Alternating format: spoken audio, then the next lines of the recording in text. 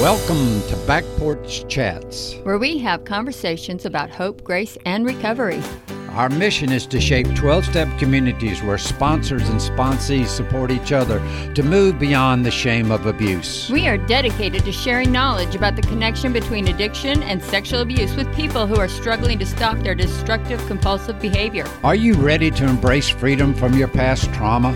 And help others do the same? If so, grab a cup of coffee. And join the conversation on the Back Porch with Vince and Gina. All right, I'm Vincent, and I'm your host with the Back Porch Chats, and my lovely co-host is Miss Gina of NowSoberCoach.com, and we've got a really good topic today. But before we get into that topic, we'd like to say to everybody out there in listening land, if you would go to BackPorchChats.com and subscribe on our Facebook page, leave comments, and actually also there is a contribute page there. We need some patrons helping us support this. So if you can support us in one of those three ways, we'd appreciate it. Yeah. Okay, Gina. So let's talk a little bit about the topic we have today. You and I are both kind of excited about it. We have something that was really miraculous, one of those miracle kind of things that happened yesterday for which circled us back around to our original purpose. When we got together, the way this started for us is I'm in the process of writing a book about how to be a sponsor of people who have recovering from chronic childhood abuse, sexual abuse, physical abuse, neglect, all of that sort of stuff. We have seen a pattern where people who've suffered that kind of abuse can be chronic relapsers. And we go in that a little bit. Because once they get sober for a little while, all of those feelings from that abuse return, and they return to their main way of dealing with it. And then since then, we got involved with Back Porch Chats and created that, and the purpose of Back Porch Chats has increased. We do several different things here that we love doing. But that was our original purpose, was to produce podcasts around helping people recover from that. Also in that, you've created NowSoberCoach.com, where you are coaching women who are alcoholics, who are trying to recover, and we run into that a lot. So that's kind of your that you want to do, is help them many different ways. And you combine, what I love about that is you can combine many different ways to do that, through bunch of different techniques. We won't go through that, but 12 steps and other stuff that you do, approach that you're so good at, your English teaching skills. And then we returned yesterday to just this core belief, and we had a lovely friend of mine who sponsored people. She does a great job of sponsoring everything. Had somebody that she was felt like she didn't know what to do. Right. And so she contacted me and said, can we help? And we agreed that the four of us, her and her sponsee and the four of us, would get together and we would deal some stuff. So we're going to talk a little bit about that and everything. But before we do that, I'm talking about this purpose. Can you kind of go over our original purpose a little bit? Our original purpose is to help those in recovery move beyond the shame of abuse through sharing knowledge about the connection between childhood trauma, sexual abuse, and addiction. And there's a strong connection there between the trauma and the addiction. In fact, I read one article that said that if you want to find a child abuse survivor, go to an AA meeting. Right. So because the person who did the study and wrote this understood that there is that connection. I think that I want to say the number was 80% of people in the rooms are survivors of child abuse of one form or another. Well, and we see that also not just in AA rooms, but in the compulsive eaters. Right. Overeat, uneat. Yeah. This person particularly studied the AA rooms. There's a real connection between that. And then we also see that with people that have cross-cutting, self-harm. And the ACE quiz, the ACE exam, which is, I forgot about what that is. But it is a quiz that determines, it identifies 10 areas of abuse or 10 areas of experiences you may have had as a child. And, if you fit in a certain number, you're least likely, probably, and most likely, and to have both an addiction because of some of these traumas that are identified on the ACE exam. So, and a lot of people within addictions, I want to say the rooms again, but it doesn't matter what kind of rooms. A lot of people that deal with that have got high numbers on their ACE scores. So we can probably provide a link to those ACE tests and the thing for people that might want to look that up and see if that can help them. We believe listening to Addiction Recovery Podcast, which that's what we want this to be, right, like ours, fosters the personal growth needed for lasting change and encourages long-term recovery. You and I, we speak from the heart. We identify with each other's struggles, and we share our experience. So we're not like, that's the purpose of this, is for you and I to be as authentic as we can. We're not going to present ourselves as professionals or therapists in the field or whatever. We just two people that have struggled with the trauma of our childhood. So this whole thing here is just kind of talk about the experience and then how we've been able to, in a non-professional way, help those in the room and for me, and then how we kind of develop that some into you wanting to coach people. So that's about that. So we know what happened yesterday. We got this precious young person just been beat up by life, horribly beat up by childhood bringing, and then some decisions and stuff that she's made that came out of, seemed like the good thing to do out of that thing. And she's in that middle age range where it's just quit working for her. Right. But she has a tough time breaking the shame and the addiction to more than just drugs and alcohol. She was one of those that just definitely related to the chronic relapser. It's right who we want to help somebody, because it's so hard, because our dynamic is we get better for a little while, we get the drugs and alcohol out of our system for a little while, and then all of these memories of trauma and abuse start returning, and we have no tools in the tool chest to deal with that, to deal with those painful emotions. They're overwhelming. We feel they're going to kill us, and all we know is to run. So what I started with yesterday, and what I do a lot, is I'll get somebody early on to get a piece of paper and draw a line down the middle. People have heard me talk about this quite a bit. It's a wonderful exercise. And on the left-hand side of the paper, we write down everything that alcohol and drinking has cost them, and other stuff. Like in this case, we dealt with relationships. Right. Because there's a problem with relationships. So we had everything drugs and alcohol cost her. Can you give a few more examples in there to kind of... in case our listeners want to try this at home, on their own, give a few more examples to wet their whistle. All right. You're talking about let's say my problem is overeating. What does that cost me? Self-esteem. Right. Self-esteem, health problems, relationship problems, maybe, Absolutely. Sex. You don't feel like having sex. I was 300 pounds or nearly. Right. Didn't want to have sex during that time. Physical problems. You don't want to work out. Yeah, okay. Right. All right. Under eating, those that are anorexic, not eating has cost them physical problems, heart conditions, dental problems, emotional problems, relationship problems.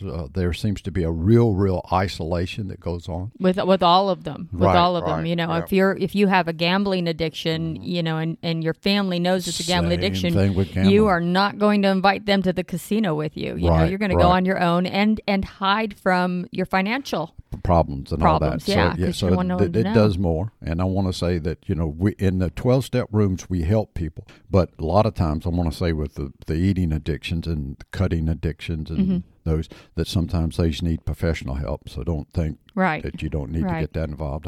But that doesn't mean that we still can't, from our experience and strength, cannot help those. Yeah, because all of these the solution is very similar. It's just, they have, like for gambling, they have gambling groups, and the difference between what we do, and a lot of times, not always, I mean, I've not experienced a gambling group, but the difference between what we do with alcohol and what the gambling group does with gambling is you are in rooms with people who are like you.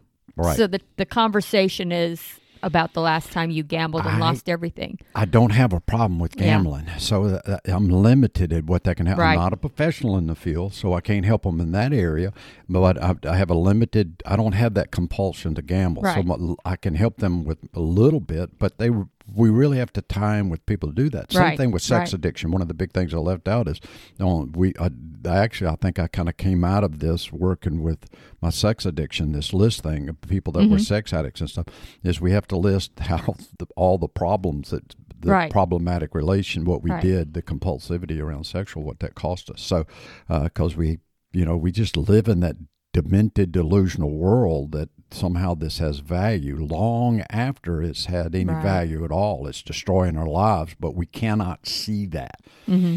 So we start off by doing that work and what drinking and drugging cost us, and it cost us in this particular thing, what the relationships cost us, and it becomes pretty evident that the cost is a lot, and that it's not working anymore. And then we deal on the right-hand side of the page, we put everything that has lasting value. And Right. every now and then there might be something appear on that, but most of the time that side of the page is blank. Because by the time we get to the place where we got a real serious problem and are seeking help in these rooms, there's no lasting value. In other words, we don't have any money in the bank account because we spent all our money. We've got divorces, relationships. A lot of times our parents and our kids aren't no longer talking to Yeah, us. They yeah. kicked us out. A lot of us have been in jail.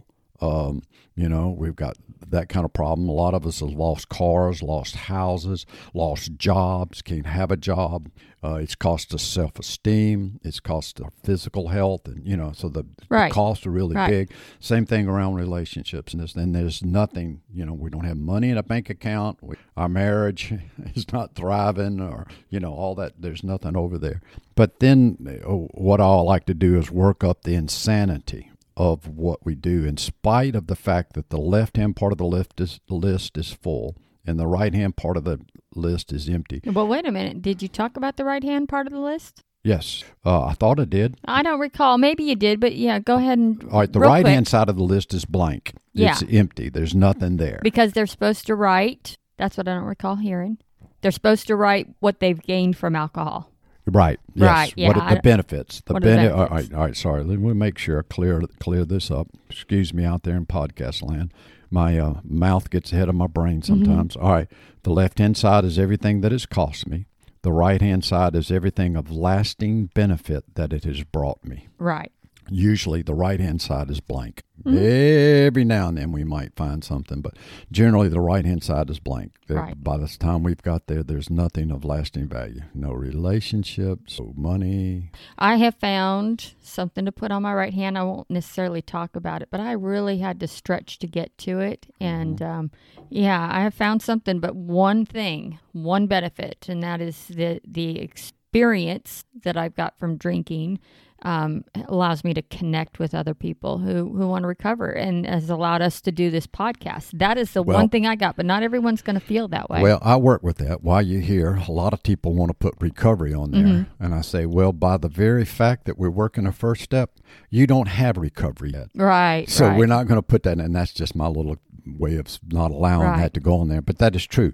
Recovery is a permanent benefit that comes out of that self-discovery, all that sort of helping others. There are some real benefits that come out of that. But at this stage of the game, you're on the first Right. step for a reason. So, no, you don't get to do that. We're just talking about in the world of first step.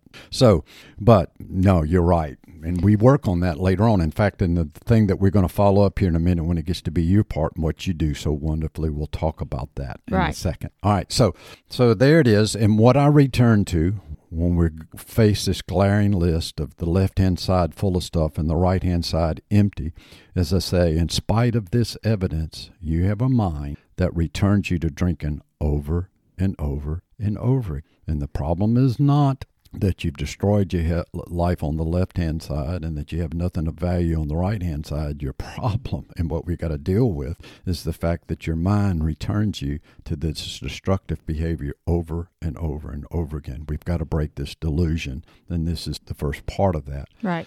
All right, so we do that thing, and then as soon as we do that, generally in the past I've gotten into the second step, which came to believe a power greater than themselves can restore sanity. We got to ask for help to do something about it. We've got to break the isolation and the self-sufficiency and ask for help and, get in the rest of the steps. But you do something that I yesterday that is you and who you are, and it's so wonderful. It was good, and I'm going to let you talk about that. Is all right. We've got this left-hand side that's destroying us. We got the right-hand side, no lasting value, and then you worked on limiting beliefs, what we believe about ourselves. I kind of realized early in sobriety that one of the things that I needed to do was to give myself a reason to want to be sober. I needed to identify all the great things and really focus on that, as opposed to, this really sucks that I can't go out on a Saturday night, get drunk, party, and, have fun. I did not want to live in that space of regret for my decision to stop drinking. I wanted to live in a space of hope instead. So I had her create a list of things she wants to believe about herself, and I say wants to believe because she may not necessarily believe that. I know I sure didn't believe these things about myself. So we put things on the new list, like I don't recall what she put, but things that I would have put on my list was that I was strong, that I was empowered, that I was independent, that I was capable of not drinking, that I, was intelligent, and that I had a great job, all these things that I wanted, a beautiful house and good relationships with my children, all these things that I needed to believe about myself. And what was put on the list yesterday was stuff, what you're doing. A lot of what good. I'm saying, yeah. Yeah, a lot of what you're saying and good, but she was putting stuff like, I think is even real basic, wanted to be a good mother. Mm-hmm. Yeah. Oh, and that's something I wanted. She wanted a job. Yeah. A steady job. Right. A job that she felt good about herself. She wanted a healthy relationship, So right. So there was that, just sometimes just that basic core stuff, It's important that we believe these things are possible. Otherwise, why bother? And I was in that place. Why bother? Why should I quit drinking?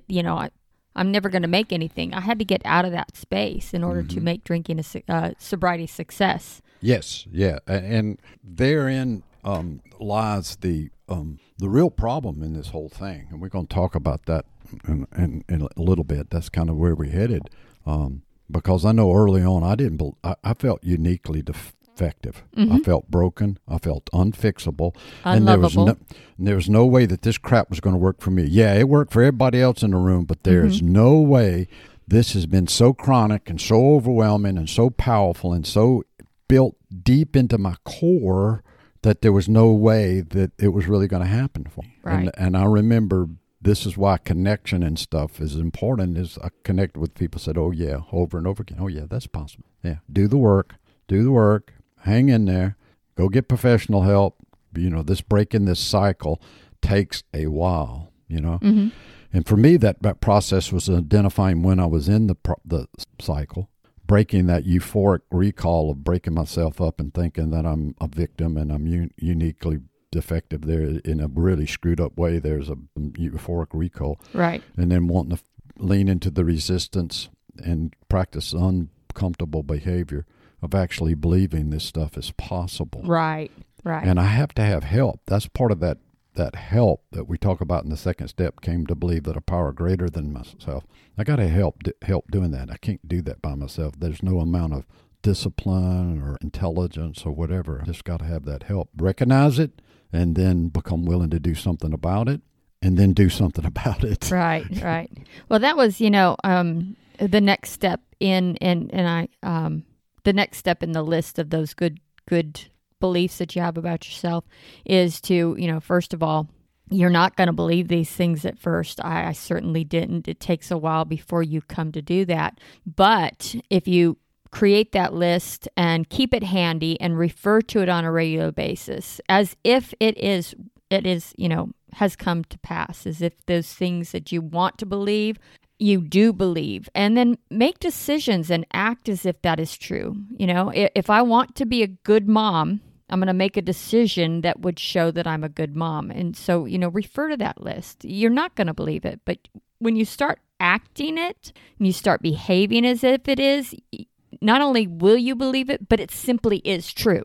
I got a good friend of mine that says self-discipline is merely remembering what it is we really want, and being willing to work towards it. Right. And so in the light of what you're saying, I've been doing this 27 years, and I still have limiting beliefs about who I am. You see it all the time. I'm still shame-based. I still have limiting beliefs, and I have to catch that all the time and say, oh, that's not who you are anymore, Vince. Right. That's an old definition. The new definition is that I'm smart, that I'm loving, that I'm kind, that I am a forgiving person. New stuff, not the old message that I'm stupid, that I'm a piece of shit, that I'm getting too big for my britches, all those old stuff. It becomes, when you start acting on it, it becomes evidence that you are. Like, when one of the things I first did, and everyone called me, said I was on that pink cloud, but the first thing I did was said, relapse is not an option. It's not an option. And I lived and made decisions as if it was not an option.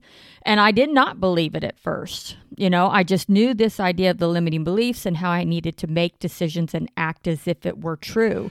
And now I am at a point where I relapse is not an option, and I do believe it's possible. Relapse is not an option. Well, and see, I think that goes back to this whole process that we deal of, demolishing our old beliefs, and then building a foundation. If I want to be a good mother, right, I might not know what to do to be a good mother, but I know what I need not to do, which is drink and drug. Right. Well, and you have your role models too. Right. And you can say, okay, I want to be a good mother. It's on my list. So if I'm a good mother, what would I do? Well, I'm not sure. What would this person do? I've seen her behave as a good mother. What would this person do? And you just use that list to model your actions and make your decisions. And that's what's so important about hanging around people that do that. Because in our rooms, we run into people who used to not be because of drinking and drugging and other stuff, used to not be a good mother, who faced their stuff, did that, made these type decisions we are, and who are now wonderful mothers. Yeah. And you can see the light in their eyes. It's like, oh, thank you, because now get to the place, Gina, that we don't believe it. Don't believe what? That we're good. Oh, yeah. That it can happen for us. And I know you've already talked about that. Talked about hanging around people that want to do that. We talked about uncreate our delusional belief systems about the value that the old behavior have. We talked about remembering when we think about that or get trapped or triggered to go back in those old behaviors, what we really want. Start acting as if. Hang around people that want to do it. All right. So that's good. Before we get on with the thing, there's something very, very important that's coming out for you. I'm so proud of you. This is so wonderful. You have worked so hard to do this. You're NowSoberCoach.com. It's where it's your website and your programming and your coaching that's dedicated to helping women recover from alcoholism. You're rolling out a new class, October the 5th, 2021, a new course. And so tell us about that.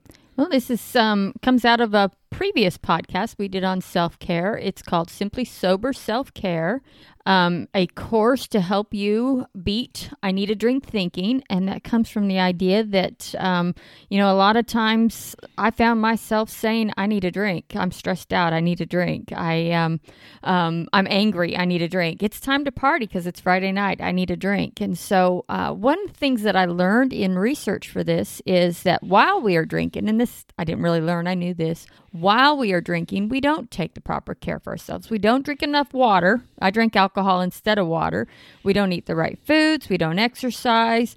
But prior to drinking, we don't know a lot of other things about self-care, like boundaries and spirituality and forgiveness. And I know I certainly didn't know this stuff. I didn't even think about it until I got sober and started working on this course. So Simply Sober Self-Care is a course to help you to learn about self-care in a way you may not have thought about it before.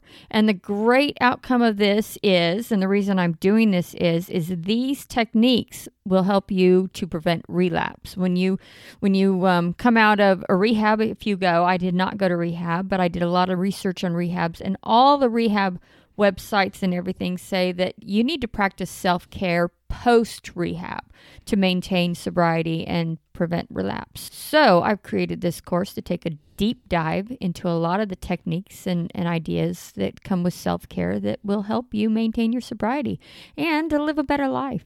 You know what I love about that, and What? we talked about that, is you help people identify their limiting beliefs Mm-hmm. and identify the patterns and Mm-hmm. come up with new patterns and then help them make a choice. And there's worksheets, there's information, and you use your experience of being a college English professor where you help people journal to recover from childhood trauma. Right. This is pre-recovery everything, but you help people journal to recover from the childhood trauma. So you use that years of experience of writing and dealing with those students to create this course and help that. And it's a wonderful course. So Yeah. go to nowsobercoach.com and check it out. Yep. Leave a comment and backporchchats.com. And I will put a link to the course page in All right. the description of this podcast. Okay. All right. Thank you, Vince. You're welcome. Learning new things every day with you. Yes, this is a wonderful journey. Yes. Didn't know this was possible. Didn't Nope. even know I wanted it. Didn't know God doesn't always give me what I want, but He gives me what I need. And what I need that God gives me turns out to be so much better than anything I could have ever wanted. Me too.